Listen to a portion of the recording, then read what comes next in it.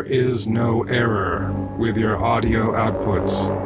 Do not attempt to fix any sound issues. We are monitoring you with this device. We control your options and settings. We are transmitting through your internet connection, but our signal is actually entering your mind, sending electrical impulses into the very tissues of your brain. Try to stay calm. We've taken over your senses for the duration of this broadcast. You are helpless to resist. We have taken control for your own sake. There are things you must know. This is Paranoia Radio, hosted by Olaf Phillips and Ron Patton. Greetings, our listeners, whoever they are. I am Olaf Phillips. I'm the publisher and owner of Paranoia Publishing. My fair weather editor-in-chief, Ron Patton, is not going to be on tonight. He has a massive headache and is being electronically targeted. So it's just me. Tonight we have a very special guest, a guy who's generating quite a bit of buzz in the conspiracy and UFO world. Underground buzz. Got to change that. And his name is Walter Bosley. Now, you may know Walter. You may not. I'm really crappy at bios. But what I will tell you is Walter is a former Air Force officer who was in the OSI, Office of Special Investigations. He was also worked for the FBI for quite some time. And he has done a good many things. But what I know him from is his work with the Empire of the Wheel and some interesting things called arrows. Now, I first was introduced to Walter at the Secret Space Conference, and I happen to think that he gave the second best presentation at the conference. I, of course, gave the best because I'm me. That's true. No, you gave the best one. But I'm really lousy at bios, so I'm going to let Walter do his own. Now, there is some business that I have to attend to before I let Walter talk anymore. I put a posting up on Facebook, because, you know, Paranoia is on Facebook and Instagram and Twitter and everywhere else in the world. And I put up a posting as me, so if you want to find me, I'm Olaf Phillips on Facebook. I'm there. I'll accept your friend request. I'm not a megalomaniac. I like to talk to people. But, you know, I was actually half-heartedly bitching, saying, you know, I wish that there was some cheap land up in Oregon somewhere where I could build, like, the Paranoia conspiracy bunker.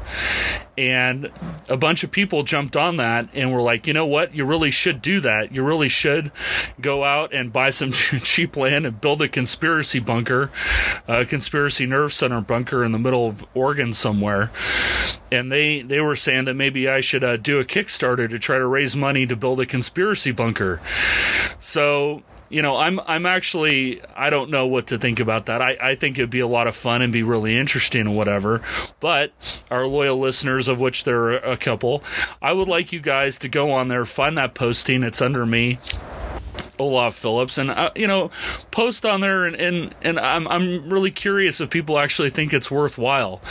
You know, I mean, to do something like that, it's not an exorbitant amount of money, but you know, it costs money, and it would take a Kickstarter. So I'm curious if there's actually enough support to do something wiggy like that. I know a place where I could build it that would actually be pretty cool for a couple reasons, but you know, if you think that's actually a reasonable idea, find me on Facebook. I'm Olaf Phillips on Facebook, or you can post it on Paranoia Magazine on Facebook, or Paranoia Mag on Twitter, Paranoia Mag on Instagram.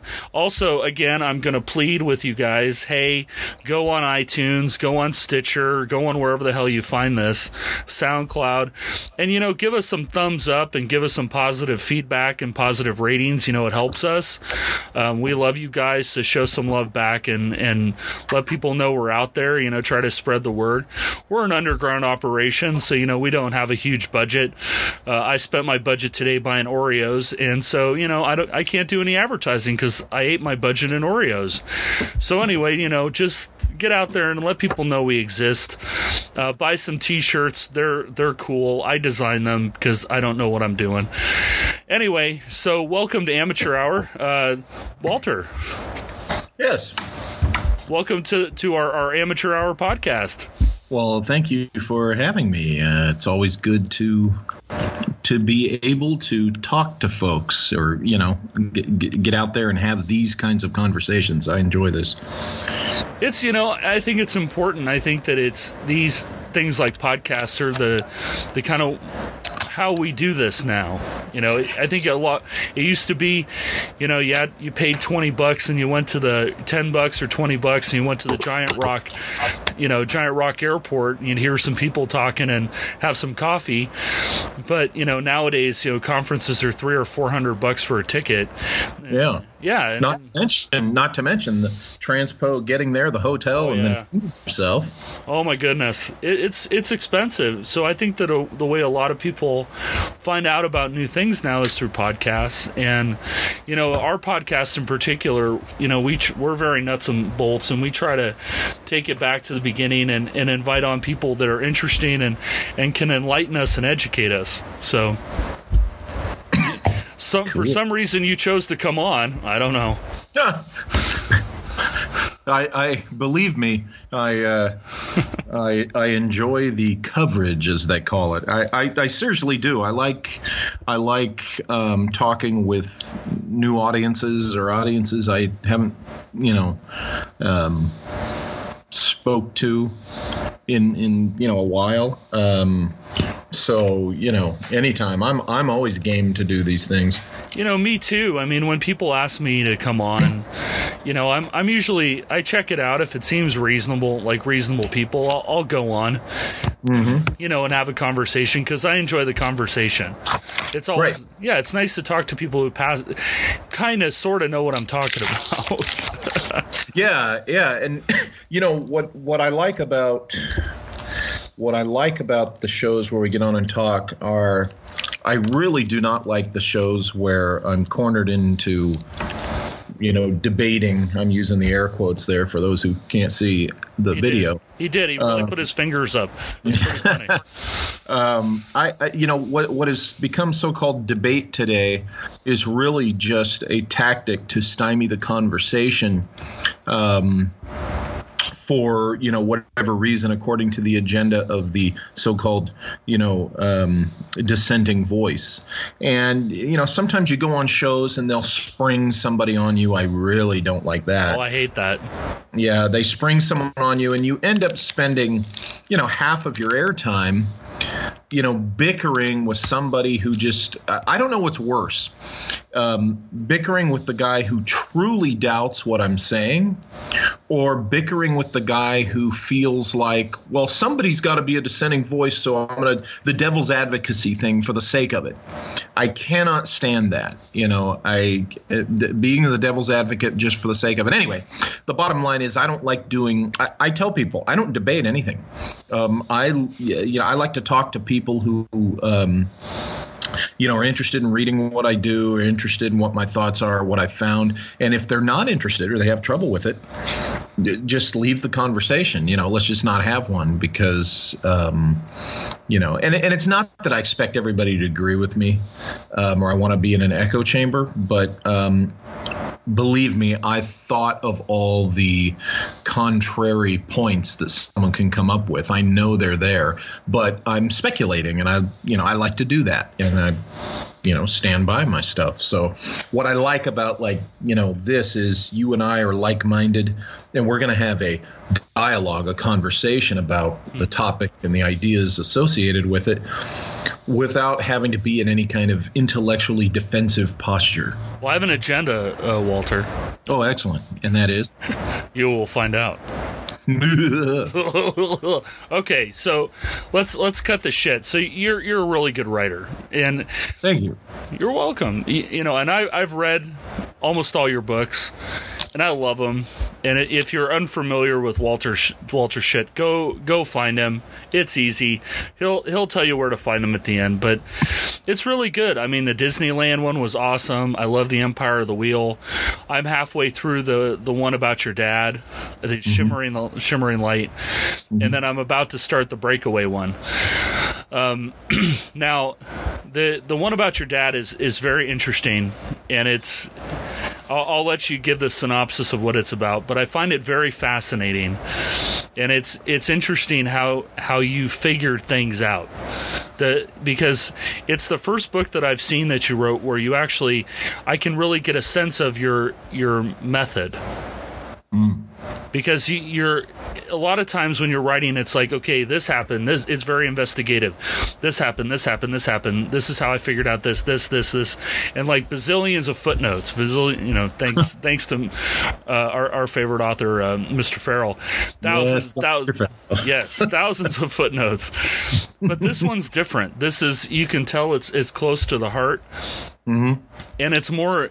It seems to be more of a dialogue about discovering these things, about saying, you know what, I'm going to actually take what he said and figure this thing out. And then it's kind of like a travel log of you figuring it out. And I'm fascinated by that. Yeah. That's kind of, I mean, you get what I was trying to do. Yeah. Just to clarify, still an officer, but a former agent. Commissions are for life. Oh yes, I actually had an interesting conversation about this with somebody who understands such things. We were talking about the Michael Flynn situation. Oh boy! And not to digress too much, but right, it was pointed out to me that he can very easily be recalled to active duty and tried in a military court, which would be very unpleasant. Yeah, if like you said, not to go too far into that, but if he stepped, we'll do the good version. If he stepped on his tie, that's not the usual word. Right. With that, it might be a he should have known better kind of thing, particularly a general officer. Oh yeah. But anyway, so the book that we're talking about is The Shimmering Light, I believe it's called. Yes. And basically, it's born out of a story that your dad had told you for years. Yes. And that you finally decided, you know what, I'm going to figure out what the deal is. Yes, I had heard about what we call the Roswell incident from my dad before the term Roswell incident I think anyone ever heard of, and I refer specifically to the first book by Bill Moore and Charles Berlitz. And, that came out in 1980. When that book came out, immediately I recognized, wait a minute, this is the story. This is connected to that thing my dad told me, but this is an interesting conclusion, that they've got here, because it's not what my dad said. And when I showed him the book, he just kind of shook his head and laughed and said, wow, that is not what they are, meaning they were not extraterrestrials. And he insisted on that for decades, that it was not extraterrestrials, but what he claimed was equally as, the word fantastic is what I can come up with. He said it was a hidden civilization of human beings that lived here on this planet with us, specifically in a subterranean realm. That's what he said he was briefed at Wright-Patterson. As to what happened at Roswell, as to who crashed at Roswell and what was retrieved. And he had talked about being shown bodies, and, his specialty, required. Let me rephrase that. In his specialty, he had the coveted need to know, because he was in a physiological training unit in aerospace medicine. Now, what that means is he ran pilots and other flight crew through altitude chamber training, for one, train them on how to use their pressure suits and their life support systems, like the oxygen system and such. And so he had to be trained and educated in professional education through the Air Force in aviation medicine, the effects of high altitude on the human body. And it was in U.S. Air Force aviation medicine that the American space program that we know today via NASA really got its start. The Mercury program, very specifically, was a United States Air Force project before it was NASA. And while it was U.S. Air Force, that's when my dad's unit at George Air Force Base in Victorville did the ground testing, I should say, for the Mercury spacesuits, the ones you see in the movie The Right Stuff. So he had the clearance for things that were space related, or what they might have thought were space related, anything to do with flight and human physiology. And on top of that, as I very interestingly discovered in his documents in recent years, just since he died, was a little form, and I put this in the book. If you have the book, it's in the back. I have a copy of his DD-214, but I also have this George Air Force Base Form 101, and on that, this dates back to 1957.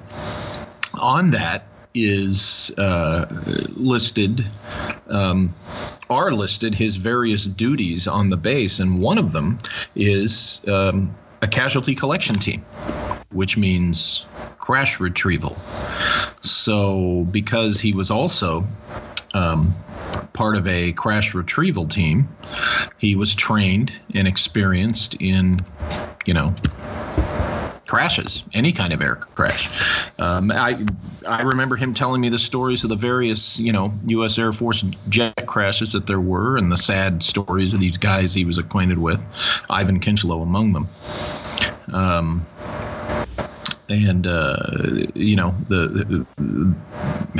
The tragic crashes that took some of those pilots. So, he was around this stuff, but being on what they called Casualty Collection Team Number 1, once again, there he had a need to know. And the reason I talk about this and point this out is because people would say, well, who was your dad? A staff sergeant in the Air Force. What the hell? Why would he have to be briefed in 1958 on what happened at Roswell? Well, what I've just told you is exactly why. He was under Aviation Medicine Command, and he was specifically in a physiological training unit. He was a physiological training specialist, and he was on a casualty collection team. Anything to do with man in space, anything to do with, the effects of high altitude or aviation on the human body, that was the bailiwick my dad worked in. So, yeah, he had the coveted need to know, as well as a pretty impressive clearance. What's interesting about it, though, is that in reading it, you're addressing the inner Earth, and that's something that has been contested since the 1800s, that whether there is an inner Earth or not. There's plenty of stories about Lemurians descending from the top of Mount Shasta into Shasta City and buying things with diamonds, and you can go out there during the summer at random times. You'll see these lines of lights going up the side of the mountain, and even Mount Adams, that there's some sort of a UFO hangar inside of it, which I've seen.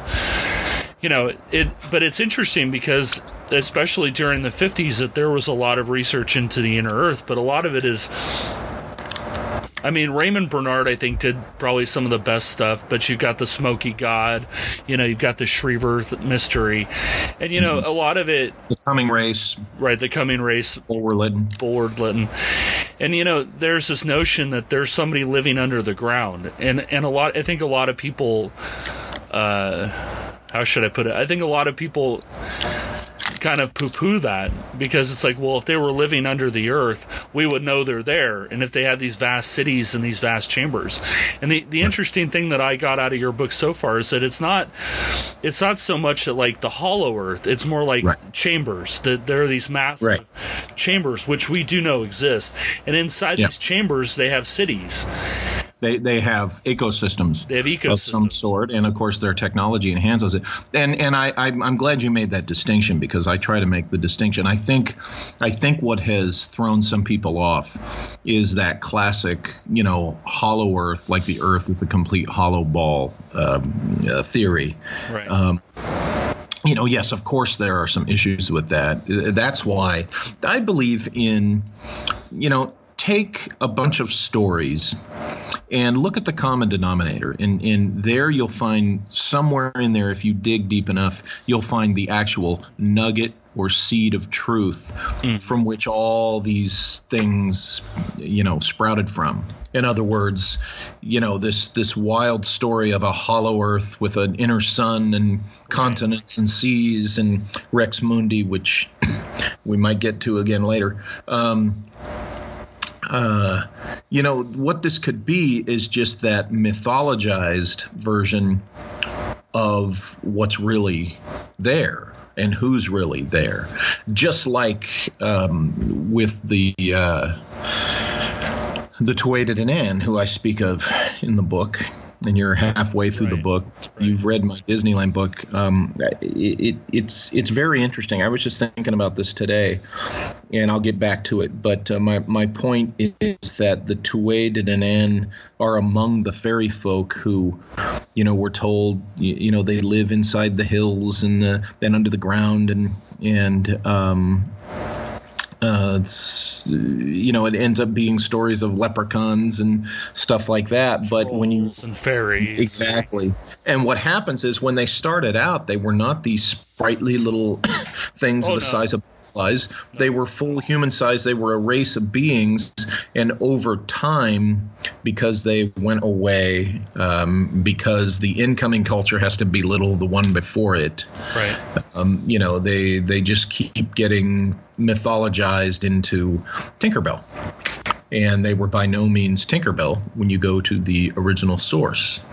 But here's what's interesting. People who've read my books, I didn't realize it so much until it dawned on me, until I realized it. I didn't realize it until I realized it. The Tuatha-De-Danann have continued to show up. They keep being present in all my research, whether I researched Disneyland, whether I've researched the Empire of the Wheel, and now, my dad's story, and even with Origin. They're there. They're even in the Cabrillo book, the Secret Mission stuff, and it's intriguing to me. It's very intriguing to me because they keep showing up, and but you haven't finished the book. When you get to the book, you'll understand my reasons to go too far in speaking much about them. But I just wanted to point that out, that when you read the books, somewhere along the way, we come to the Tuatha-De-Danann. And, Valet. I was just going to say that. Valet came to them 30 years ago. And it's essential into what he thinks is going on. Yeah. And there's people that just so dearly want it to be the traditional extraterrestrial thing that they, for the longest time, they just didn't want to hear it. And I think now you got people willing to listen. Well, and with Vallée, it marked a massive change in his research. Yeah. I think it was Messengers of Deception where he really got into that. And it was like, suddenly it's like, well, no, they're not aliens. These people have always been here. Then he started to go toward the ultra-terrestrial hypothesis, because they did come from somewhere else. Yes. But exactly, they are not extraterrestrials in that sense. Yeah, it's very interesting, the ultra-terrestrial path that Vallée took. And he's been on that path ever since. he never went back. It's always he's stuck with it. If you cross paths with them, it does that. It changes your outlook. And the other thing that's interesting, when you were just talking, obviously there's always the stories of the little people. There's a very, very interesting story about there's a reservoir outside of Klamath Falls, and it's like, and according to Childress, there's a lost city up there that belongs to these people, but the reservoir is rectangular, perfectly rectangular. Belongs to what people? The reservoir. David said that there. Well, I don't know that he said that, but there's a belief among the Native Americans up there, the Yurok and the Klamath, that this reservoir that's perfectly rectangular was built by the Little People, and they decided they needed a reservoir, and so in a single night they built this reservoir. But Childress claims that outside of Klamath Falls, up in the hills, that there's a lost city that also belonged to them. And also, I know a guy who there's a group of Little People called the Menauni who live in Hawaii, and he used to go camping on the Big Island because he's from Hawaii, and the Big Island is very feral. That if I've never been there, but it's well known to be unlike Oahu and Maui and Kauai, Kauai is kind of feral, but the Big Island is totally feral. Well, he went camping on the Big Island, and he said during the night you could hear them. But what's interesting about that, you could hear them moving around and talking. But what's interesting about that is, as you were talking, I was thinking to myself, the other, like the Menauni and like this group from the Klamath, that these kind of Little People or fairy folk or whatever, they exist everywhere. And it struck me that I know a guy from Japan.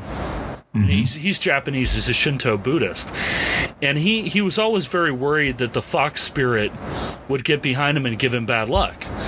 And so everything he did, he had this concept of he wanted to keep the fox spirit away from his back, because if he got the fox spirit on his back, this guy has a PhD in atmospheric science. He's a very well-educated individual, but he's no fool. He's no fool, but he believes tangibly that this fox spirit exists. And in Japan, there's this idea that the foxes at night become these fairy folk, and it was actually demonstrated by Kurosawa in Dreams with the fox wedding, that a small child goes into the forest and sees a fox wedding. And when he sees the fox wedding, he goes home, and his parents had warned him, stay close to the house. The foxes come out at night, and if you see them, there's a price you pay. And so he saw them, and they came to the house, and they said, your son saw us, so now he has two choices. We will either kill him or he has to join us. And they took him away, and he lived with the foxes. That is classic. Right. That's a classic situation. And when you were talking about it, I'm like, dude, this is the fox wedding from Dreams. Kurosawa just put it on film. But they're everywhere. Even in the Philippines. Exactly. The hidden ones are definitely everywhere. My father-in-law would tell you stories about out in the provinces that something equivalent would show up, and you'd see them, in the trees, and they would be doing things, and they would mess with you and hide stuff, and they stole things, and he believes it. And he said, we saw them. It's not like we didn't see them. If you were there, you'd see them rush past you. You never really saw them. You just see this blur. They were very fast. But that goes to the dimensional model of the ultra-terrestrials. Right. Which, all I can say is I've seen more evidence for, who I've found than I have for extraterrestrials. Much more evidence for that. For me personally, I've written books about the secret space program.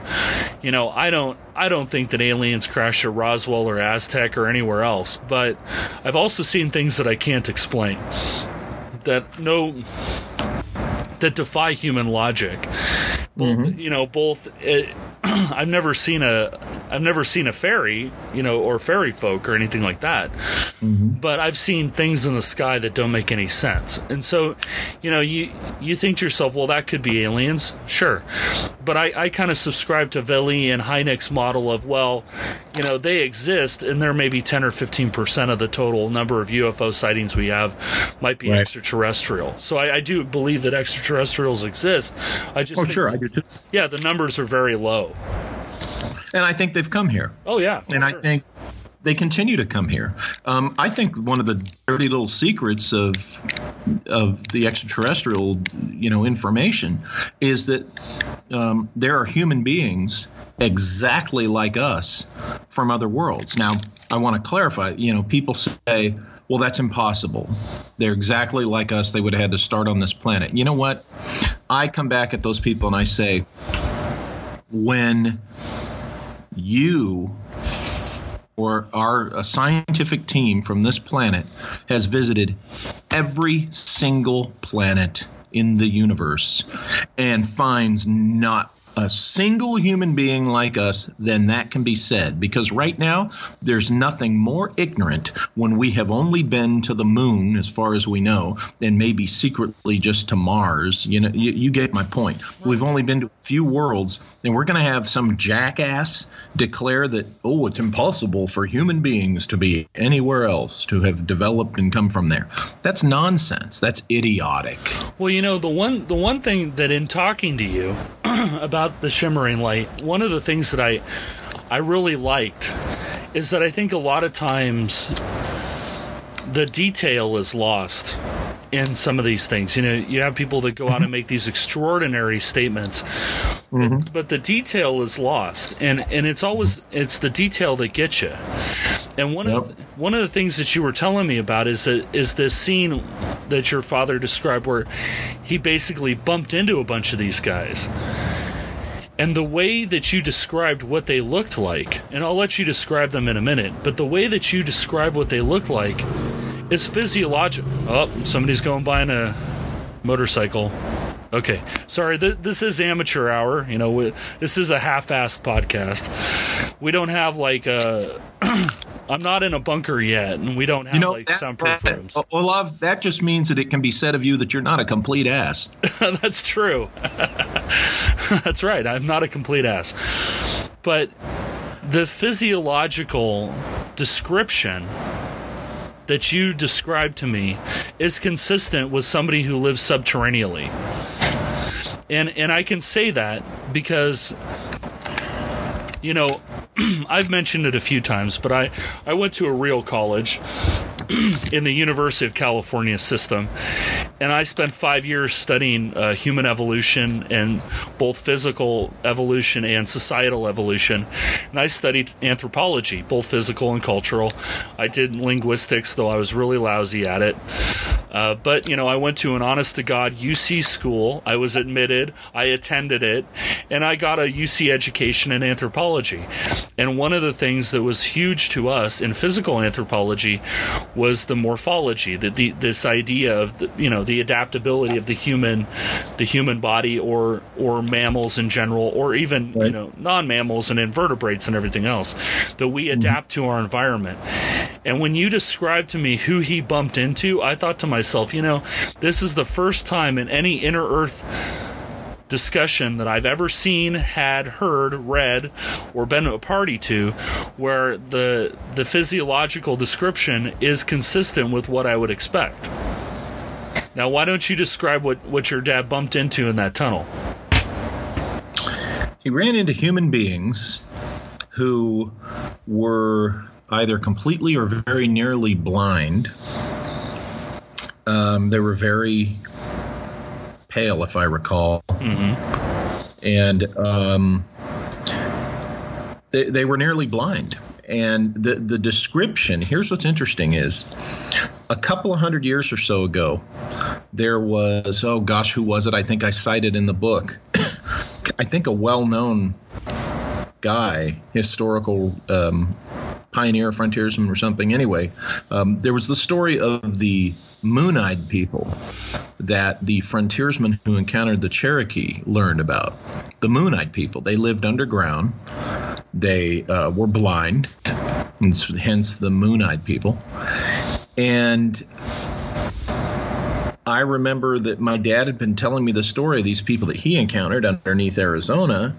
And when I had stumbled upon years later this tale of the Moon-eyed folks, that was one of the interesting corroborating, pieces of historical data. Now, someone could argue that my dad had read the story of the Moon-eyed people, and, that was part of, him making something up to pull my leg. And as you know, you're halfway through the book, but I think by halfway you see that I'm very honest. I go into I debate myself essentially in this. I say, hey, you struggle with it. Yeah. In the end, I think you'll know where I stand. But you struggle with it. I mean, you're very plain about it, that you struggle with it. That is, as interesting as it is, it's at points you get the sense that it's almost too fantastical for you to swallow it. That it's like, I'm finding corroborating evidence, I'm finding circumstantial evidence, but some of this is crazy. Not so much too fantastical for me. Well, yeah, to swallow, but too fantastical for me to be able to convince the reader. That's important. And the agent, the investigator. See, there's me, the person. Then there's the guy who's the natural investigator and the former federal agent. And that guy, the former federal agent, the professional and a licensed PI, that guy understands the necessity of evidence, some type of material evidence, and looking at the available evidence and kind of doing the Occam's razor thing, which is another conversation, but you should ask Joseph Farrell how Occam's razor gets grossly misapplied these days. But, I just bring it up so people get the idea of what I'm saying. I live and die by Occam's razor. I think it's I don't have as big a problem with people using it because I get the gist of it, of why. But I just used it myself. But, the professional former agent, the professional investigator, I have to look at the available evidence, and I have to acknowledge it could be B or C because of this particular piece of evidence. And then, people have a hard time sometimes with, I leave it up to the reader. Well, guess what? That has everything to do with my profession, being a professional investigator and being a former agent, because guess what? It wasn't, I was just redundant there. I said, guess what, twice. It's okay. Don't worry about it. Sorry, I'm in a stream of consciousness here, I guess. Here's the thing. When you are a professional investigator, it's not your job to tell the reader of your report what to conclude. It's your job to collect and do some analysis. You can do some analysis, but what you're used to is turning in an ROI, a report of investigation, to the JAG, okay, to the people that are going to then bring it to trial and decide what to do with it. And it's not your job to come to conclusions. It's your job to let the evidence, to document the evidence. And if the evidence says something, you report that. But ultimately, you're handing it over. I look at my books as ROIs in a way, reports of investigation, where I say, look, here's what I found, here's what I think. And I mentioned something in the book. I don't know if you got to it, but in there's a guy who will know exactly what this is. It's called an IDP, an internal data page. And that's where the investigator, the agent, puts his personal opinions plus things that happened that affected the investigation. Interesting story. I was working a counterintelligence matter, and this was going to be a doozy. It was a matter. Yeah. And the very day that I was supposed to go up to a base, listen how vague I'm being, to a base with sensitive technology that someone was trying to get to, the very day that my source was going to meet this person who wanted to see this stuff, we're talking 15 minutes before my partner and I walked out the door to drive 2 or 3 hours to get there. My boss calls me into her office, and she's livid. She's just talking through grit teeth. She's pissed off at something, and she's telling me, shut it down. I'm like, but shut it down. Okay. So I did, but I put that in my IDP, my internal data page, because here's the thing, in that organization, OSI, you get judged. It's all your credibility. And if somebody, when it comes time for someone to do a performance review and they look at your ROIs and all they see is an unfinished investigation, depending upon the individual, they might say, well, this guy's a dog. Look at that. He didn't finish this. That's why in your IDP, you say, this is unfinished because my commander ordered me to shut it down. So that's the kind of thing. It has no business being in the report itself, but it goes into the IDP. But that's just one example. My books are an ROI with a little taste of what would normally go into the IDP. And the reason I have the analytical aspect, because some investigators would say, well, it's not your job to analyze. Whoa, contraire. When I was with the FBI and I was a Russian translator sitting on a wiretap in an undercover operation that had gone on for about 15 years in Manhattan, it closed in the early 90s. But when I was doing that, we were the only wiretap translation unit, whatever you want to call it, language specialist unit, in my understanding was in the FBI, that we had a copy of the indices on location. And we were the only ones who were instructed to provide connections. Usually as a translator, you just listen to your cut, your phone conversation, you do whatever translation, you report what you hear, you write it up, turn it in, on to the next one. Our squad was the only one, this is how it was explained to me, the only one in the FBI translation squad that not only did the cuts, but we were allowed to refer to conversation on such and such a date in which this was discussed with Mr. GRU or KGB guy and this American, and it could be this or it could be that kind of thing. And the agents loved it. The agents were glad we did that. And I'm one of those that when they do that personality thing, that psychological personality thing, I come up very analytical, strong and analytical. So this is another reason why in my books, you get I present the options and I try to flesh it out. I try to carry it out and say, well, look, there's this possibility and blah, blah, blah, so forth, within the context of this possibility, this is what could be possible. And that's what could be possible. And it drives some people crazy.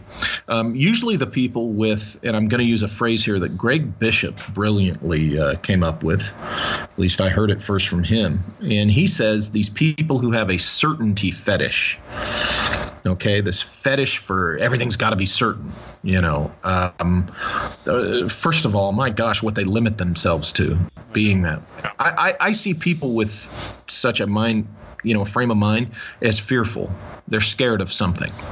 They're scared of life and the full spectrum of reality, in my opinion. But this is why I'm just trying to explain why in my books I leave it up to the reader to decide, because you're the legal people, you're the judge, you're the one that's got to decide what this means, and you got to conclude for yourself. You can ask me my opinion and what I think, and I'll give it, but I try to avoid telling the reader, this is what it is, this is what I've researched and this is what it is, because what the fact is, not a damn one of us nobody really knows what it all is. Anybody who says is, they're fooling themselves, or they're being led astray by someone else, or they're just a damn liar.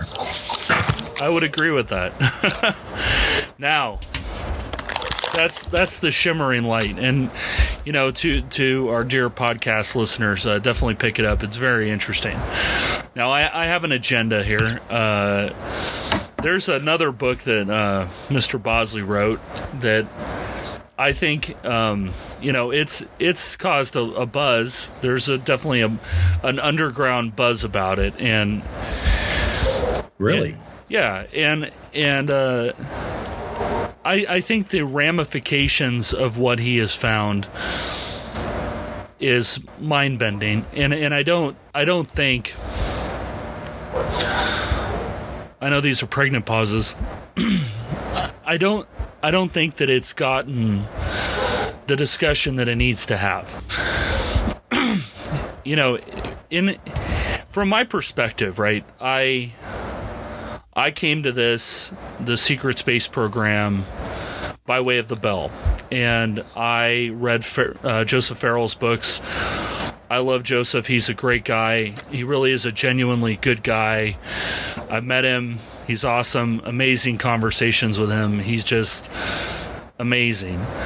And that was the gateway for me to, I read his books and I said, you know what, there's more to this. There's something that's missing here. And for me, it's the end game. That I'm obsessed with the end game, because that's the thing that nobody ever talks about. We all sit around and we say, well, you know, the Germans built UFOs, or the Russians built UFOs, or we built UFOs, or we built space planes, or we did whatever. But nobody ever tries to contemplate the purpose. And, you know, it's the means, motive, and opportunity, something that Mr. Bosley would be very well acquainted with. You know, do you have the means, the motive, and the opportunity? Well, there's also an objective. I mean, as human beings, we don't do anything unless there's a point. That everything we do has an objective. We always have an end game. We go to work so we can save our money so that we can retire. And when we retire, we can do the stuff that we want to do. We can live where we want to live. So you go to work every day, you punch your ticket, and you know, and there's a point. Life has a point. Well, conspiracies have a point too. That you don't expend the amount of energy required to do something like the secret space program unless there's a point. There has to be an end result, and the end result is not so nebulous as, well, gee, we just want to go to space and see what the hell's out there. No, it's not like that. Humans don't function that way. It may be we want to mine the Oort cloud, or, you know, we need to put some people somewhere else because of overcrowding, or, you know, whatever. But there's always a point. And when I read Joseph Farrell's works, I saw a connection to something called Alternative 3, and that became my obsession. It's my obsession to this day. It will be my obsession until my dying breath. I just am completely consumed by it. Now, very important to all this is this notion that the Germans built UFOs, and it's let's not call them UFOs, let's just call them advanced aircraft. And Farrell touches on it in The Brotherhood of the Bell in his subsequent work, and he talks about the Bell, the Glocke. And, you know, I've heard some interesting things. You know, Clyde Lewis, Ground Zero, had a guy named T.D. Barnes on, who was a stealth engineer at Area 51. He had a very interesting conversation with T.D. Barnes about the Bell, where, you know, he passively kind of admitted that we had one. We had a Bell. And, you know, there's the whole acorn-looking thing at Kecksburg, looks like the Bell. And the hieroglyphics could have been runic, because most people don't know what runic looks like, and they could have thought it was Egyptian, because I could see that. But it's important, before I let Walter speak, it's important to understand where the Bell comes from. So the genesis of the story about the Bell comes from a guy named Igor Witowski. And from Igor Witowski, you get Nick Cook and the Hunt for Zero Point. You get Joseph Farrell with the Brotherhood of the Bell. Tarjitsky, and you get Jim Keith and a whole bunch of other guys that find these linkages. But the original source, as far as I know, is Witowski. And Witowski had gotten his information from a Polish intelligence officer who read a document where they had interrogated a guy named Jacob Sporenberg. And Sporenberg was in the SS, and he was more in the law enforcement branch of the SS, because we don't commonly know this unless you give a shit, but the SS was broken into units, and one of the units I've always been interested in is a group called the Ahnenerbe. They're the guys that you saw in Indiana Jones trying to open the Ark of the Covenant. These are the guys that were looking for the Ark of the Covenant, the Spear of Destiny, these holy relics. That's the Ahnenerbe. I always refer to them as Himmler's warrior monks, or Hitler's warrior monks, because they were kind of occult monks, some of them, but at the same time they were also PhD archaeologists, anthropologists, geographers, you know, cryptologists. They basically, when the Nazis came to power, they went into the universities and drain them of all their professors and researchers and force them into the Ahnenerbe. And so Sporenberg was in the SS, but he was in the law enforcement. From what I remember, he was in more of the law enforcement branch of the SS. But being in the SS, there was the soldiers SS, the Ahnenerbe SS, the research SS, and then the law enforcement SS. And in his capacity in the SS, he had heard things about this thing called Die Glocke, the bell, because it looks like a bell, and that it was developed at a place called Der Riese, the giant that's in the Harz Mountains, yada, yada, yada. But Sporenberg never said that he had ever seen it, that he had ever interacted with it. He had heard about it. And when they were interrogating Sporenberg went off ad nauseum about it, because I think Sporenberg believed that he could save his own life because the Poles wanted to kill him. They wanted to execute him for being in the SS. They eventually did execute him, if I remember correctly, so it didn't help him. But he was just going off and off and off and off, trying to save his own ass. So everything comes from this work of Sporenberg. Now, his story. Now, what seems to have happened from there is that the logical conclusion was, this guy, Hans Kammler, who's a very interesting cat, died like 6 times. Nobody knows where he went. He was originally he was a civil engineer. He designed concentration camps. He eventually took over Peenemünde and the research programs for the SS late in the war. Well, it was always believed that they were working on something high technology and sophisticated at Der Riese. And so everything has been from the point of view about the henge where they tethered the bell and all this other stuff.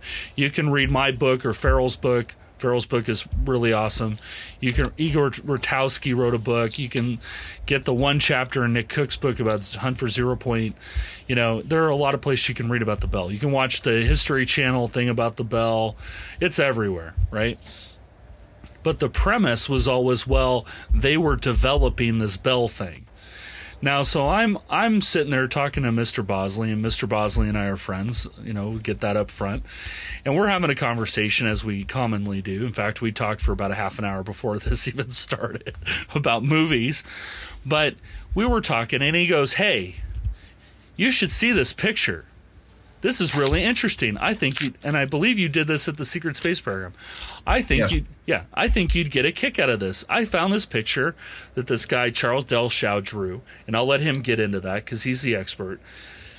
And it looks kind of like the bell. What do you think?" And he shows me his picture. And I'm like, "Oh my God, that's the bell." Now I'm going to shut up for a minute because I can talk a lot. I'm going to let Mr. Bosley here explain what he found, and then we can discuss what I think the ramifications of what he found is, and then we'll go from there. So, Mr. Bosley. Okay, I cannot pinpoint the first instance I heard of the Sonora Aero Club. It might have been from Greg Bishop in a casual conversation when we were talking about eclampus vitus, which people that know about quirky California history know who they are. Yeah, they are a very quirky, weird bunch of people. Yes, they are. Yes, they are. Who may or may not be telling the truth depending upon what they're saying. Yes, and the location where you find their plaque.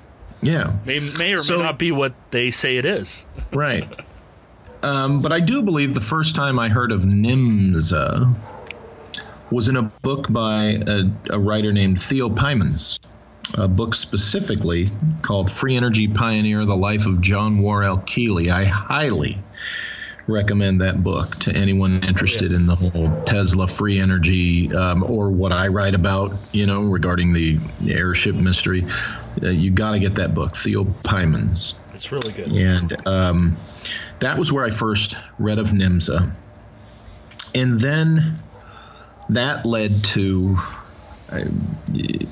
as I was going into my research, I ended up being introduced to a gentleman named Dennis Crenshaw, Mike Mott, for those familiar with different researchers out there. Mike Mott is an excellent researcher, is a good friend of mine. He introduced me to Dennis Crenshaw, who used to be one of the guys at, I think it was Hollow Earth Insider, if I'm not mistaken. That was Dennis's thing. And Mike Mott he wrote an amazing book about caverns and weird caverns, underdwellers. Yeah, Mike's book is, and you got it. Mike's caverns, cauldrons, and something. It's and so he introduced me to Dennis, and Dennis sent me his book titled "The Secrets of Delshow," and I had bought a book that I had not read yet. That happens a lot when you're a bibliophile. In the early 2000s, I had bought a book by Michael Busby. And there's a reason I'm saying all these names. Michael Busby, titled Solving the 1897 Airship Mystery. Again, highly recommended. Highly recommended. But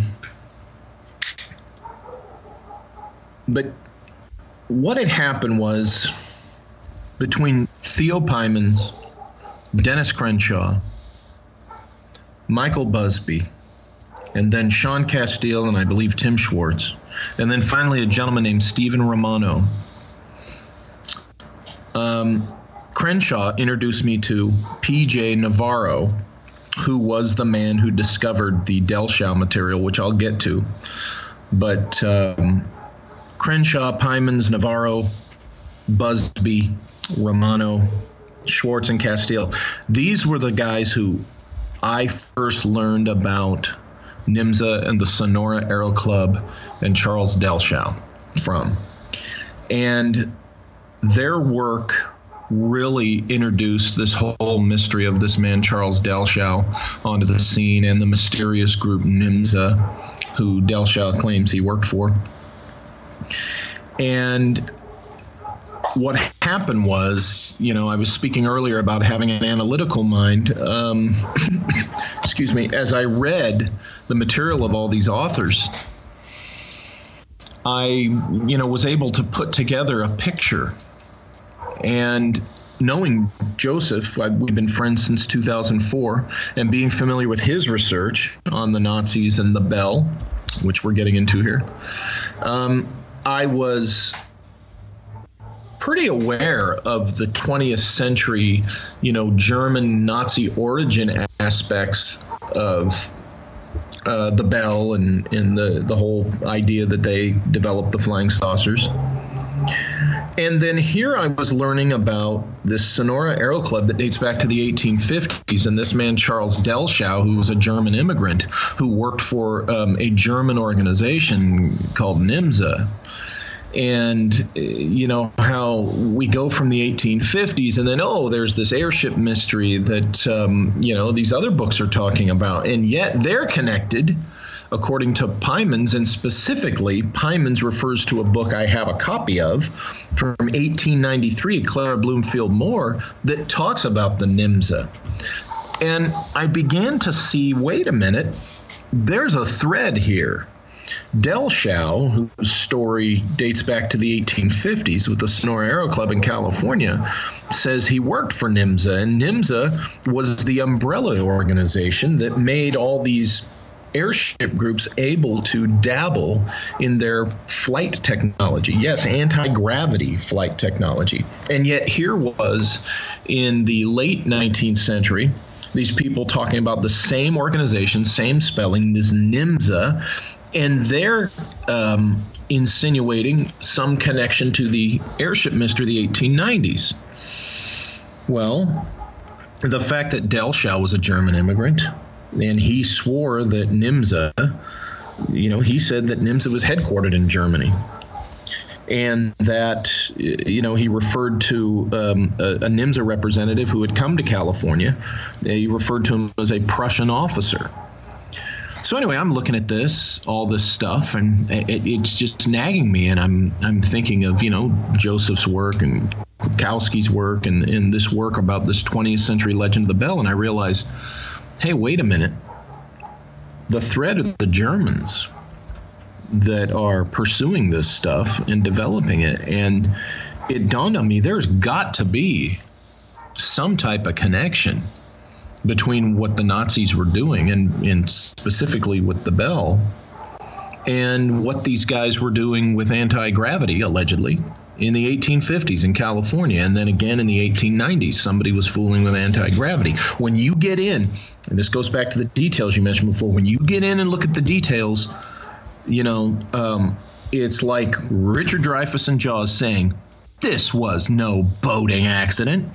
When you look at the details of the airship mystery, this was no ET event. This is a very human-originated thing that was going on here in the 19th century with this airship mystery and the Sonora Aero Club, but dealing with very old, ancient, lost technology. So with this in mind, that there's a German thread running through all this, I thought, well, this makes sense. If they started fooling with this in the 1850s, how far, it made sense that to the extent that they would have developed it in the 1890s. And, on into the 20th century. And then I found it. You did. And I found it thanks to Pete Navarro, Dennis Crenshaw, and Stephen Romano. And here's why I say that. In Dennis Crenshaw's book, The Secrets of Delshow, he publishes Navarro's drawings of what Navarro saw in the Delshow material. And what it was a spinning drum with some type of mysterious lubricant or liquid applied to it, and this would cause the propulsion, the motive propulsion, to activate. Well, you got something spinning, and you've got this mysterious liquid being applied to it. Then I think about the description of the Bell, which is two pieces that fit and spin counter to each other, and in between is this liquid. I thought, well, the basic principle is there. So around the time that I had been talking about this, and I believe it was after I published my first thoughts on the NIMSA and the Sonora Aero Club and such, in Empire of the Wheel 2, Friends from Sonora, published in 2013, in which I also, and I'll get to that, I also provide the first and only that I'm aware of German translation of NIMSA that anyone's ever come up with.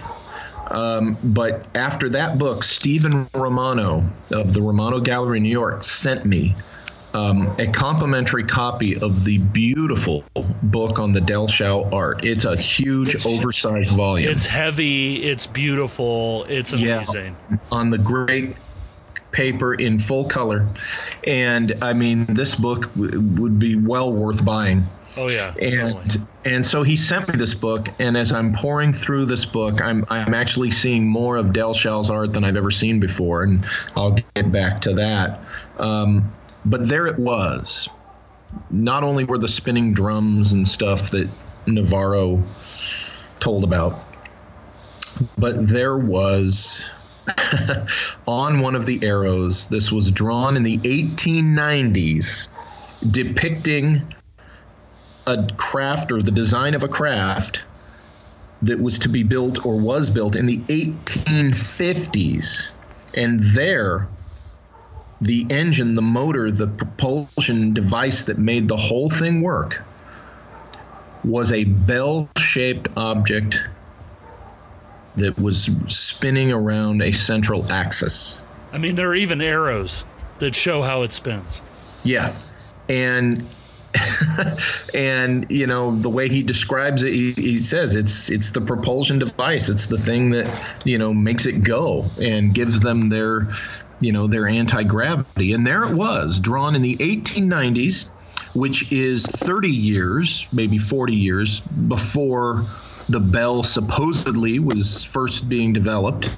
And even more astonishingly, this drawing that predates the Nazis by 30 or 40 years is depicting something that happened even farther back, 40 more additional years. So, in the 1850s, the decade before the American Civil War, we're talking 80 years before the Nazis. Mm-hmm. These guys, these German immigrants The members of the Sonora Aero Club were German immigrants. Keep that in mind.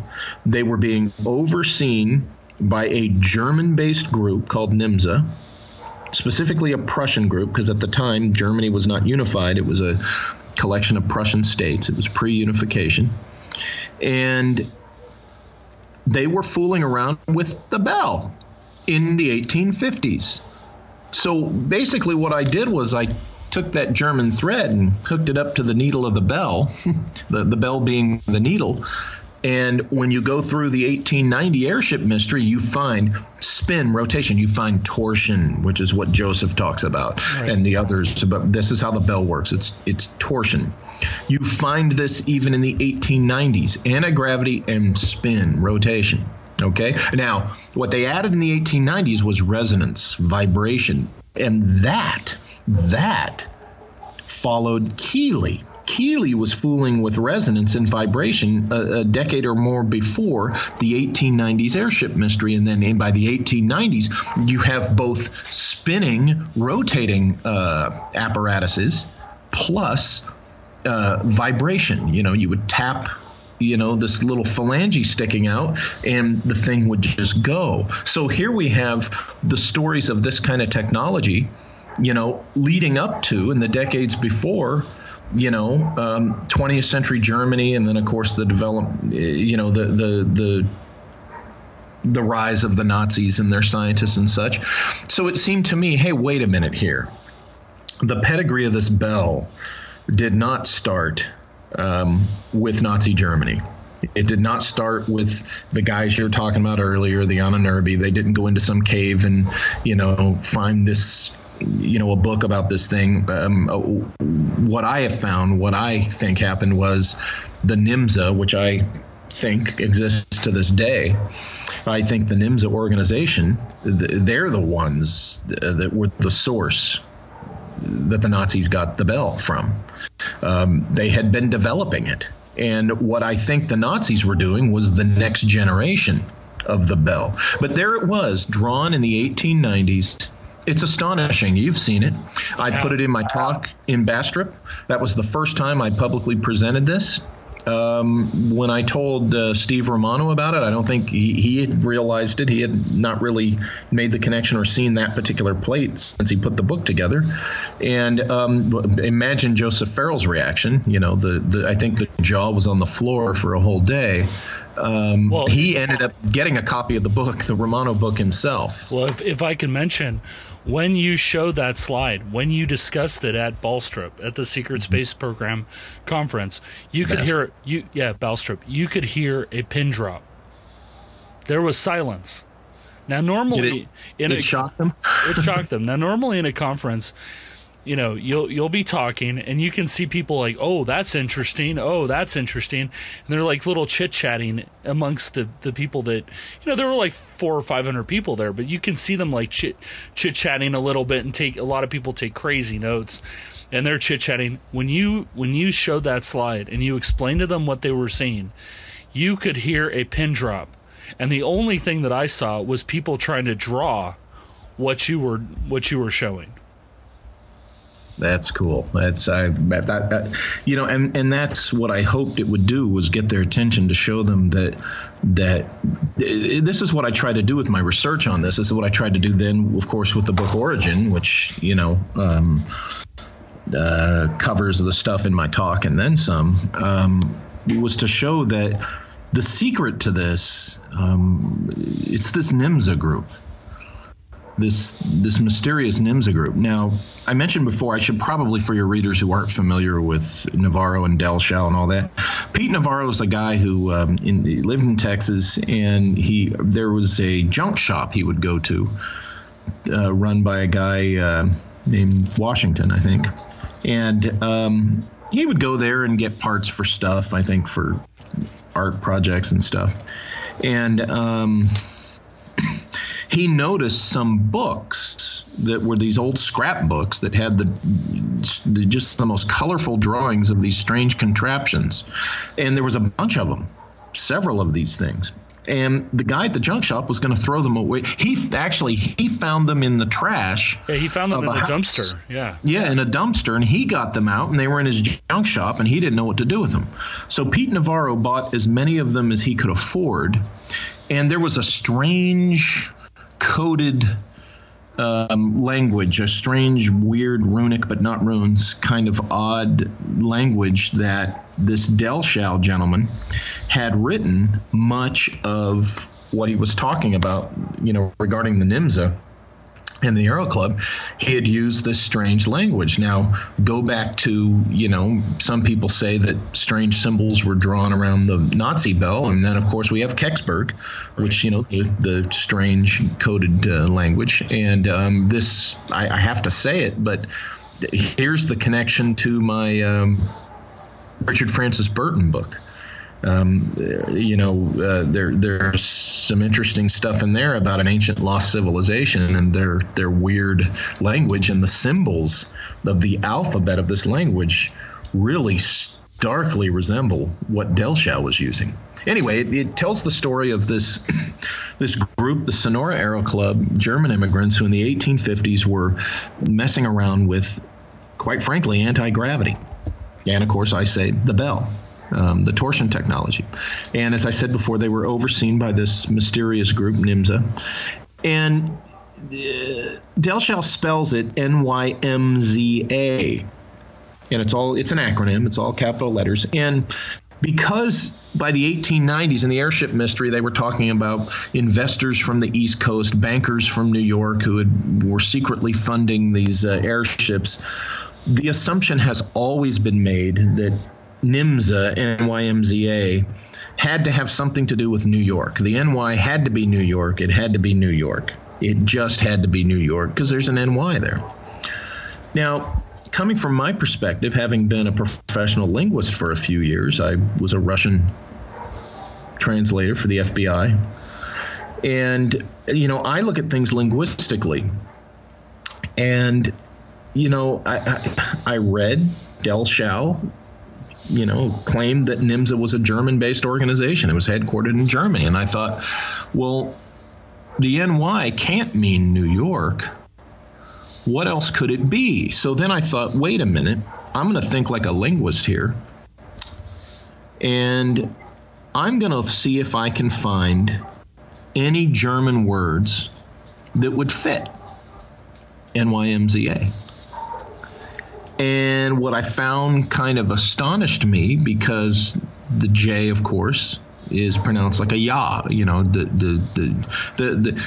My translation is the Nationalistische Jagdflugzeug Maschinenzahlungsrat, which basically in English parlance for, you military types out there that have worked in program offices, we would call it the Nationalist Pursuit Exploration Airship Program Office, which is the English gist of what we're saying here. But I indeed found the German words. And the issue that, people would have is the J instead of the Y. But remember I said the J in this instance is pronounced like a Y, a ya, Jagdflugzeug, which is a hunting, flying thing is the best way I can describe that. Well, there's a little matter of transliteration. Linguists will know exactly what I'm talking about. And transliteration is this. Take Russian, for example. Russian uses the Cyrillic alphabet. It's not our alphabet. It's a different alphabet. It's like the Greek alphabet and the Cherokee alphabet. It's, very similar to those. It's what we would call strange, symbols. It's a different alphabet. And when you want to teach someone how to pronounce Russian words correctly, what you'll do with a non-Russian speaker is use our alphabet, the one we use, in English and such. You'll use our alphabet and the sounds in our alphabet to match the sounds in the Cyrillic alphabet. So, they may not be able to read Cyrillic, But when you've transliterated how the pronunciation of the word is into the English alphabet, they are at least pronouncing it properly. Okay? This is called transliteration, not translation. So under the rules of transliteration, I realized, it's a perfect fit. The J is the Y, the Y. Now, Delschow, when he was writing the English portions of his diary and referring in English to Nimza, not in the coded language, in the English version, he was using transliteration because the pronunciation in the German of the one that I came up with, the NJMZ, I use a lowercase a, that Nimza, the nearest he could come up with, for English speakers was NYMZA, Nimza. And you pronounce the proper spelling of it, Nimza. Okay, I guess he could have used an I, but here's why he didn't. Jagdflugzeug. It's distinctly a Y sound. It's a Y. Okay? So this was how I translated Nimza according to what Delschow says about Nimza. It is not the New York Motor Zephyr Association, as good as that is and as cool as that sounds. It is not that. It could not be that because Nimza existed before the 1890s airship mystery, before, some of these New York bankers were born. So now there are some people who vehemently disagree with me. There always are. There always are. Yeah, there always are people with who are friends of mine who are in the interested in it. Who initially their reaction was very tepid because I think that, they love the idea of this New York Motor Zephyr Association and on and so forth. So I did that translation in 2013, and what that did for me was provide, hey, wait a minute, this is even more evidence that this was the bell, because I can provide a legitimate proposed translation of what Nimza actually means, and it's very distinctly German. And then once I did that, I was able then to do what I do in the book Origin and a little bit in Empire of the Wheel 2, mostly in Origin, where I was able to then look at the 19th century, look at the Prussian states and look at the Prussian, banking industry and the industrialists. And I was able to come up with a list of the guys who would have been the Nimza, most likely, the major industrialists, and specifically the ones who were also into the esoteric, into the arcane and the occult, because there is a bit of that involved in the Nimza here, because I'm convinced that where they got the idea to develop this anti-gravity technology, where they got the idea from the bell and such, I think is relative to where stories of the Vinmanas come from. I think it goes back to the lost we're talking about the forgotten technology, the lost technology of the forgotten civilization that was advanced, technologically advanced human civilization. And I think that Nimza, it was their so-called Anunnaki, it was their so-called mystical warriors who had, through the years, gotten their hands on this lost technology. And maybe through the mystery schools, through the various Masonic type fraternal orders and stuff over the years, but it was being able to translate Nimza. Again, it's so very important to remember that Delschow says that Nimza was a German headquartered, a German-based organization. There's no way Nimza, in spite of the NY, and I've explained that fully in my book, there's no way that could be a New York-based organization. And it's also important to point out that when you're talking about these bankers from the East, that even up into the 40s, that there were a number of bankers from the turn of the century all the way through the 40s that financed the Germans, financed the Nazis. I mean, Prescott Bush was tried for it. Yeah, I show that whole thread. And don't get me wrong, the New York investors of the 1890s airship mystery, yes, they were involved in this stuff. But they were also sympathizers. Yeah, we're talking, specifically about the NIMSA, in this particular case. Now, of course, I get into this group called the 1903 because I think the source of the 1890s airship mystery was not the German groups. I think they were busier elsewhere. South America and such at the time. I think the 1890s airship mystery, the source of that was what I have proposed was the first American black project, which I suggest was kicked off at the end of the Civil War. And 30 years later, what they had developed was what people were seeing in the skies over the western United States. And, it's hard to follow that up. The reason why this is so important and why Origins is so important is because it changes the entire dialogue about the bell. That no longer are we talking about an object that was being developed. It was developed. It was functional. It had been functional for 80 years. We're now talking about them extending it. And that means that the capabilities that they had, even up into the 40s, was exponential. It also shows that these things that they were doing, the V1s, the V2s, the buzz bombs, the Messerschmitt 262, the 163, the Comet, I forget the name of it, but the one that's like a cruise missile. These things that they built, they were not what the Germans were capable of building.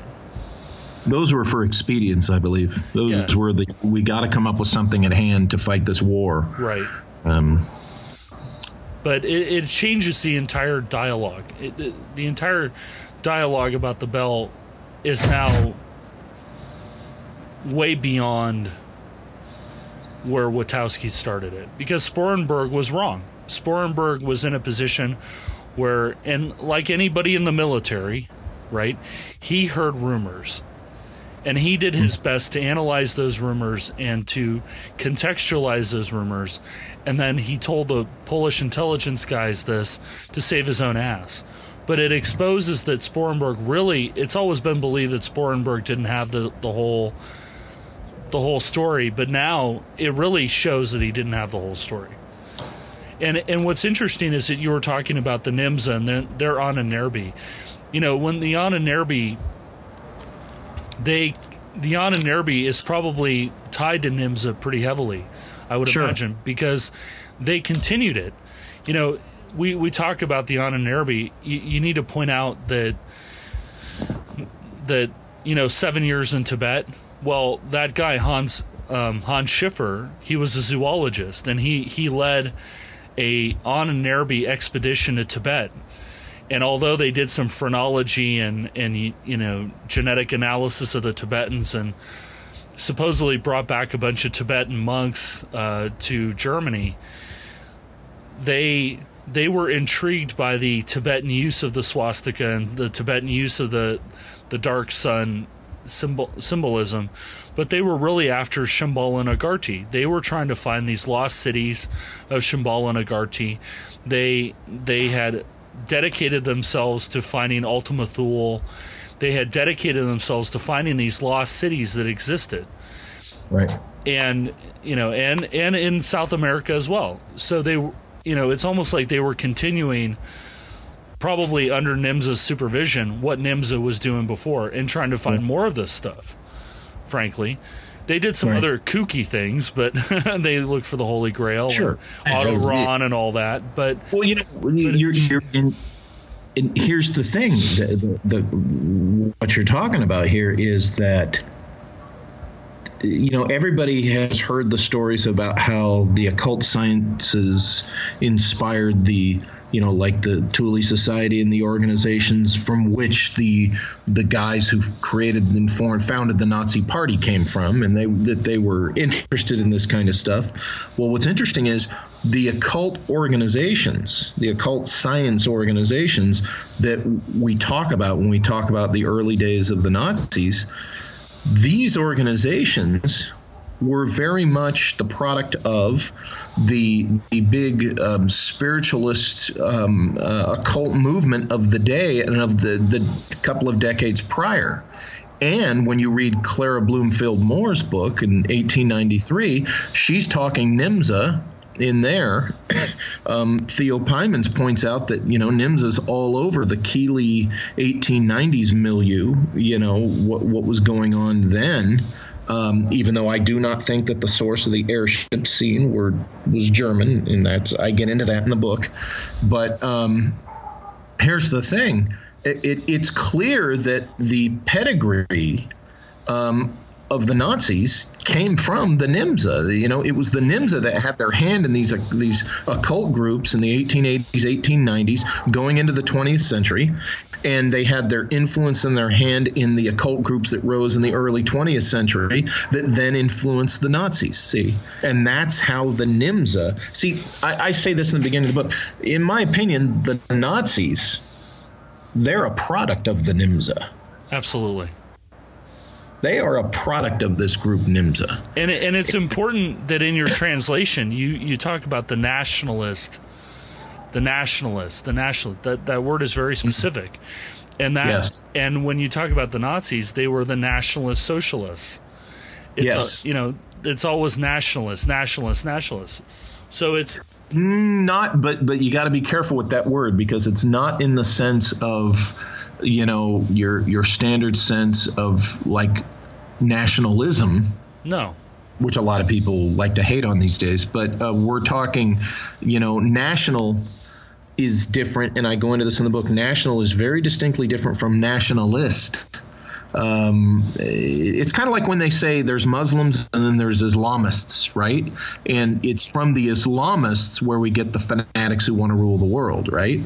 Right. Well, for these particular kind of nationalists we're talking about are globalist types, collectivist type nationalists, and when you understand them that way, then the rise of the Nazis makes perfect sense. Just like you point out, the nationalist socialist.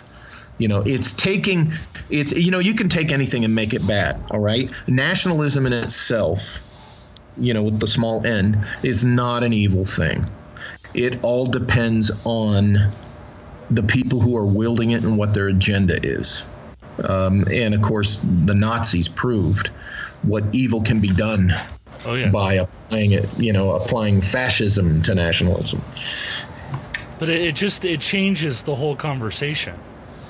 And mm-hmm. I don't think that point has been made strongly enough.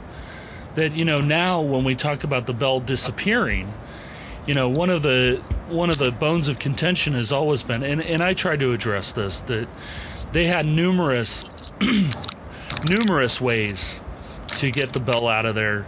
There was a large aircraft that the Germans had developed, the Junkers. They called it the America Bomber. They had originally designed it to drop an atomic bomb on New York.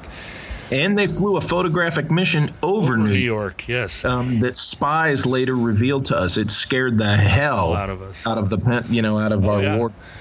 And they used the 4-engine version. The big one was 6 engines. They used the 4-engine version, and supposedly mid-air refueled it in the 40s over the Atlantic.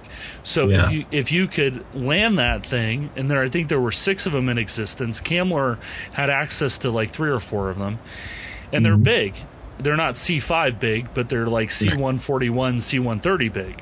Yeah, and for the 1940s, that's holy crap. Yeah, and if those things had such a significant range that if they could, even without mid-air refueling, if they could have gotten to Africa, they could have gotten to Antarctica or Argentina or anywhere else they wanted to go. Yep.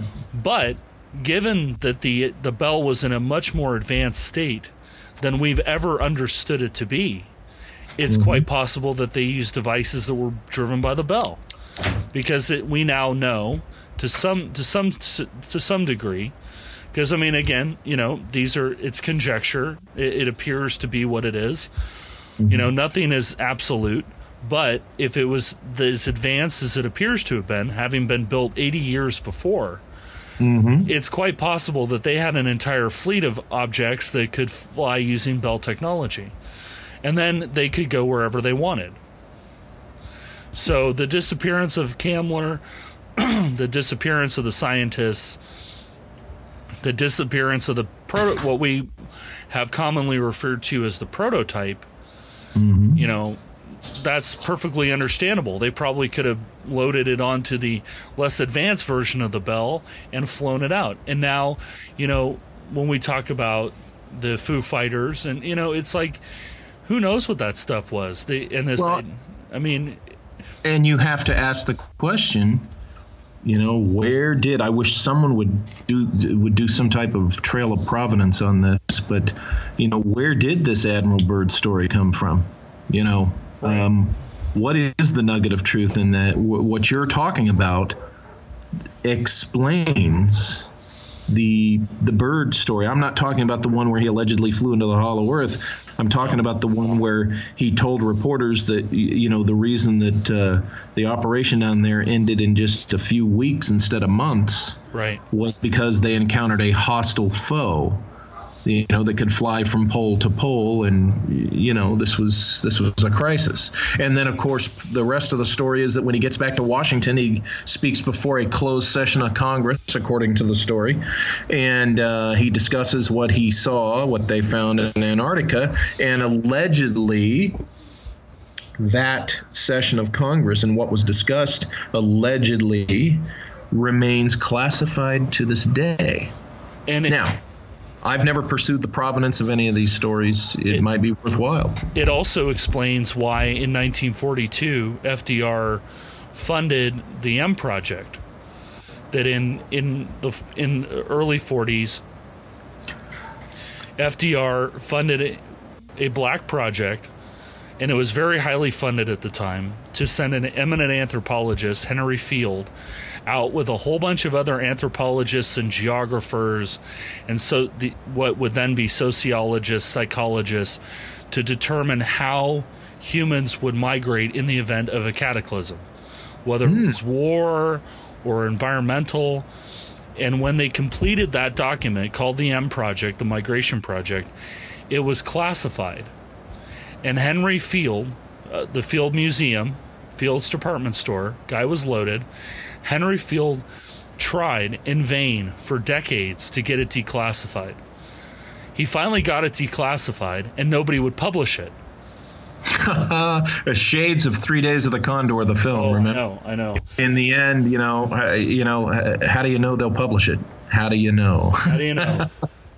Now, the Field Museum, that's in Chicago, correct? That is in Chicago. What's interesting is the Lions of Tsavo are there, which anybody who's seen the film The Ghost in the Darkness, a little side note. Well, so he finally got it declassified. Nobody would publish it. So he published it again, or he published it himself. He paid for it, and it drifted into obscurity. And when you read it, it's very interesting that they go through all kinds of scenarios. They talk about how humans migrate and what their motivations are and yada, yada, yada. And in the end, they come down to, well, if there's a cataclysm, there's really nothing we can do about it. So our best bet is to go into space. Oh, my God. And they said, but... Are you kidding me? No. And they said, but Alpha Centauri's too far. Alternative 3. The real alternative M. The real alternative 3. And most likely, given what T.D. Barnes said, and it was a very interesting discussion, that they were talking about stuff, and Clyde popped it on him, the way that, you hate having things popped on you in an interview. Clyde popped it on him and said, so T.D., so tell me something. Have you ever heard of the Bell? And he said something to the effect, and you can listen to it, it's on SoundCloud somewhere. He said something to the effect of, I don't know what you're talking about, the Bell. Or he said Der Glocke, and I don't know what you're talking about. I worked at Area 51. He did. And he's the president of Roadrunners International, the guys that flew the A-12s. I mean, really nice guy, awesome guy. I love that guy to death. Well, anyway, Clyde says, well, you know, the Bell. And he goes, oh, that Nazi crap? Oh, yeah, all that stuff went to Ray Patterson. See, that's Clyde being a good interviewer. That's not springing a hostile guest on you. That's just Clyde doing a good job. Yeah, but what he got was a passive confirmation that something like the Bell was sent to Ray Patterson. And that right there is, Clyde ought to look at that as one of the jewels in his crown of achievements as a host, you know, because that's a biggie right there. That's a biggie, and from my perspective as a secret space guy, the other biggie that he got was one night we were talking about Project Thor and Brilliant Pebbles and all that, the Elmas and the Mole and all that other stuff that we fired into orbit. Mm-hmm. And some guy called in the last 15 minutes of the show, and he said, you know, I live up in the Pacific Northwest, and he says, I'm an aerospace engineer, and I'm an old guy. I'm in my, but back in the 70s, down somewhere in California, we worked on a project, and we built a constellation of Star Wars satellites. And he went on to explain. The whole call was about 9 minutes, and he went on to explain what he had worked on, and that there was an AI system on one of them. It was fairly sophisticated for the time, but by today's standards, it would probably be not that sophisticated, but whatever. And then he goes, that's it. That's all I got to say, and he hung up. He used a fake name, but he told a story that was a confirmation that Star Wars was deployed under Jimmy Carter. Isn't that interesting? Yeah. Well, and remember the MX missile system. I remember the Sunday that there was a huge article in our Sunday paper that was telling all about the MX missile system. This was in the late 70s. Right. It showed the tunnels that were going to be dug, I say in quotes, and how it was going to work. And there were graphics with it. I remember colorful graphics, showing these things. And this was during the Carter administration. And,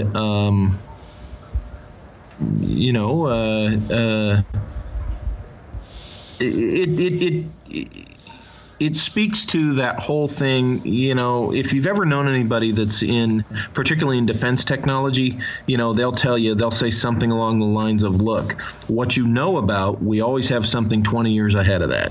Oh, yeah. And what you know about, you don't know its true limitations and capabilities. If the ceiling is X, if you're told the ceiling is X, the ceiling's probably X, Y, Z. If you're told that it's got this kind of armament, it's probably got a little bit more than that. We're talking the advanced, stuff. And then there's the stuff that you know about, but they're not going to tell you the full scope of what it's got. There's the stuff that you don't know about that's out there flying around and moving about. And if we had access to the Bell, which we obviously did, mm-hmm. and technicians and scientists that understood it, which we obviously did, now things like Project Horizon and Project Lunix make sense.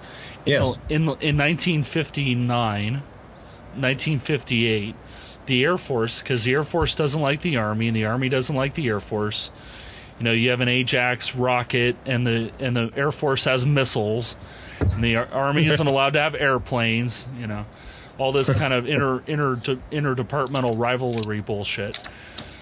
About the same time, the Air Force published a document called Project Lunix, and the Air Force was going to build a moon base crewed by like 30 soldier astronauts, or 30 or 40 of them, on this thing that was mobile, that was called Lunix. And of course, it's the Air Force, so it's going to be mobile. They can move it, etc., etc.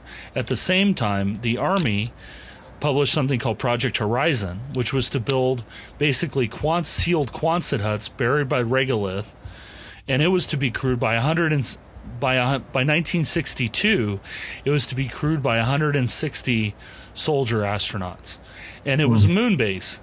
And they both believed, the Air Force and the Army believed that within a year or two they could have it built and operational.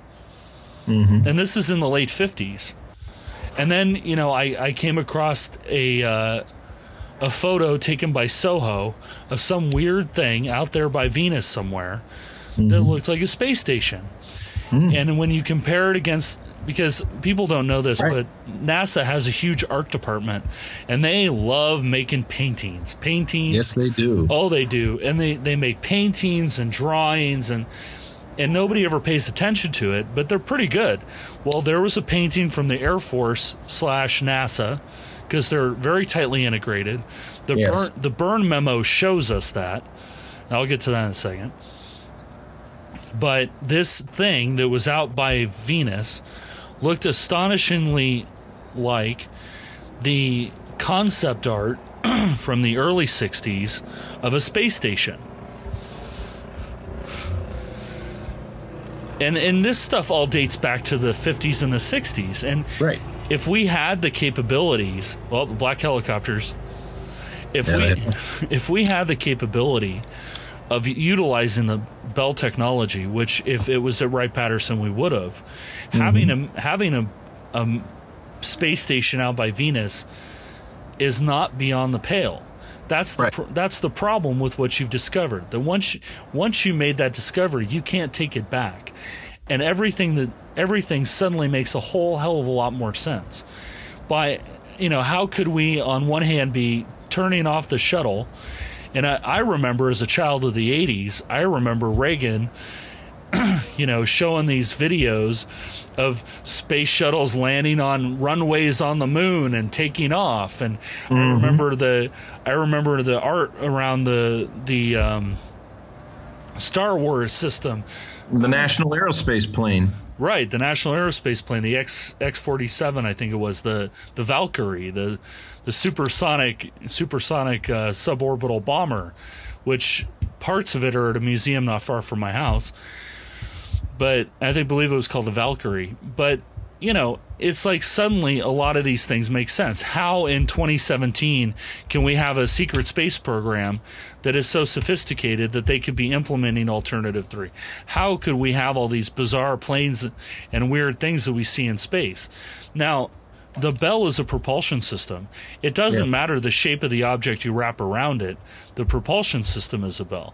The other interesting thing is that these designs of the Haunebu and these UFOs that we're supposedly seeing, you know, they're astonishing. And the contactees, you know, the Adamski photos, and Adamski's linked to the Germans, by the way. How, you know, they all are astonishingly similar to the sports model that Lazar saw at S4. They all have the same look and feel. The gravity amplifiers on the bottom, you know, but it all requires a gravity motor. And that, and, you know, granted that the Bell is different than what Lazar saw, but who, you know, and I believe Lazar. I've gone on record many times saying that I believe that Lazar believes what he's saying. I don't know that everything Lazar says he saw, he really saw, but he definitely, absolutely is telling the truth as far as he knows. And I wonder if the propulsion system that he saw was not the actual propulsion system, that it was a stand-in, because that wasn't his problem. His problem was in other places. Well, consider this. Think about what it is he described he saw, right? Okay. And then consider that certain military aircraft, when they're on the ground, some of the components are removed. Yeah, that's what I'm getting at. That I wonder if what he saw was maybe not the complete system, or the Bell was removed. Removed. The torsion propulsion system had been removed, and it's it's safed away in a vault. Well, he said something very interesting that the guy that he supposedly replaced, what they had done is they had taken the reactor that he talks about, this Element 115 reactor. They had taken it into a mountain and at the test range, and they had attempted to cut it open. And when they tried to cut it open, it exploded. And when it exploded, they covered that up as saying it was an unscheduled nuclear test. And indeed, an unscheduled nuclear test occurred on the day that he said it did. But if you tried to cut the bell open, if you could even get near it while it was in operation, if you tried to cut it open, it would explode because you're dealing with torsion. You're dealing with rotating devices. If you attempted to turn it on and cut it open, it would explode. It would disintegrate and fly into pieces and cause a huge problem. So, I mean, there's some level of concurrency with what he's saying. But again, the thing that I get back to that's stunning to me is that what you found, it seems to indicate that the bell was in use, fully functional, maybe primitive, but fully functional 80 to 90 years before Hans Kammler ever put his hands on it. It was in operation 50 years before Hans Kammler was born. And that is huge. Well, and I appreciate you seeing that. It's people say, well, if all these other guys were writing about Del Shao and the NIMSA and stuff, what the hell did Bosley contribute? What I've done is I'm the guy who translated NIMSA, its German origin. I'm the guy who showed, who stumbled upon that it was the bell. Basically, my contribution is no one had taken all this stuff, Crenshaw and Busby and Pymans and none of these guys had gotten together really to look at a big picture and see where it all fit together. That's what I happened to contribute to this. Was I saw the German thread, and then I realized the bell is the needle. Yes, the bell is the needle that draws that led and drew that German thread from the 1850s Sonora Aero Club to the Nazis. You found the missing link, and for that, it rewrites. It forces you to reevaluate, maybe not the objective, but the state, and that's critical. And that is why we've gone way over time. Oh wow! Yeah. So that being said, I don't know what more you can just say than wow to that. Mr. Bosley, you have to tell people where to find this book. And the book about your dad. I mean, that book is fascinating too. And all the other goddamn books you've written are fascinating. Well, you can, for those who, I have my books in print on demand. If you go to lulu.com, LULU.com, and you type in my name or any of the titles of the books, if you have them on hand, you'll find them there. They do really they do a good job on these books physically. It's a quality book. And also my books are available on Amazon Kindle. I'm going to be shifting over to the print on demand primarily for a while. So, but all what we've talked about tonight, you can find either on Kindle or in print on demand at lulu.com. And I have a blog, which when I'm working on a book, I don't make a lot of posts, but when I'm done with a book, I kind of put posts on there. It's called empireofthewheel.blogspot.com. If you go to my my Amazon Kindle authors publishers page, you'll see the bio on the left, and it'll give you the blog URL to get there and stuff too. So and if you go to the blog, you can get to the books, right? You want to get to the books faster, I would say go to lulu.com. Okay. Or go to Amazon, because the blogs, sometimes the links get buried in stuff. It happens. If you go to the blog, just scroll down on the right-hand side there and you'll find it. But, and you can always go to Amazon or Lulu and just search for Walter Bosley. Mm-hmm. I don't know what else to say, Walter. Well, I appreciate you giving me this much time and access to your audience, and I appreciate your interest in this stuff. I'll keep on going. You got to keep on going. And you know what? I think I'm one of probably 1,000 other people that told you, but I think that you need to lead tours through Columbia and Sonora and that area. And I think you need to lead tours and to show people, because, you know, to our dear listeners, you can actually go there. You can see where these things happen. You can see where these guys are buried. You can see where these guys lived. You can see where they launched the arrows from. Yeah. And Mr. Bosley would be the best tour guide ever for that, because, God damn it, he knows where it all is. Well, it sounds like something we should both do. So yes. Well, maybe there will be an announcement on that soon, because I would love to do that. Anyway, so it's been another thrilling episode of the Paranoia Podcast. Again, I am Olaf Phillips, the publisher, owner, writer. I write for the magazine. We are coming up with a new issue right now. We're collecting our final articles. We missed the spring, but we are putting out for the summer, and we will do the fall. As you guys remember, we're an erratic publication that tries to publish 4 times a year, but usually publishes at least 3. It's coming. ParanoiaMagazine.com, Paranoia Magazine on Facebook, Paranoia Mag on Twitter, Paranoia Mags on Instagram. We're all around. Send us an email. You know, we love to hear from you. You know, we're not like those other people. We love to hear from you. We talk to you directly. We don't have a problem with it. You know, we love our audience. We love our readers. So, that being said, oh man, God damn. You just blow my mind, Walter, every time I talk to you. I appreciate the encouragement. Yeah, it's every time. All right. So, as I always say at the end of every damn podcast, be excellent to each other. And Ron's not here, so Ron doesn't get to say his whatever it is that he says. But good night, and thanks for listening. We'll be try to get on somebody really awesome next week or the week after. We got our next episode is going to be super cool too.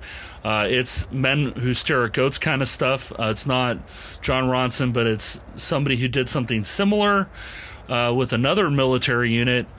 You'll want to listen to that. It'll blow your mind too. Probably not as much as this, but it will blow your mind. It's a hell of a story.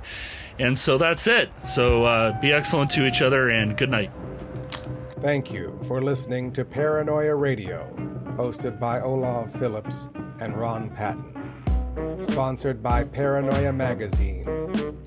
Read it now. ParanoiaMagazine.com. Intro theme, The Guide, was composed by Scott Moon. ScottMoon.net.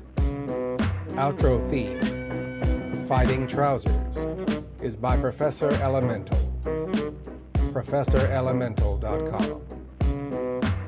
Voiceover written and performed by Mr. Lobo, host of Cinema Insomnia.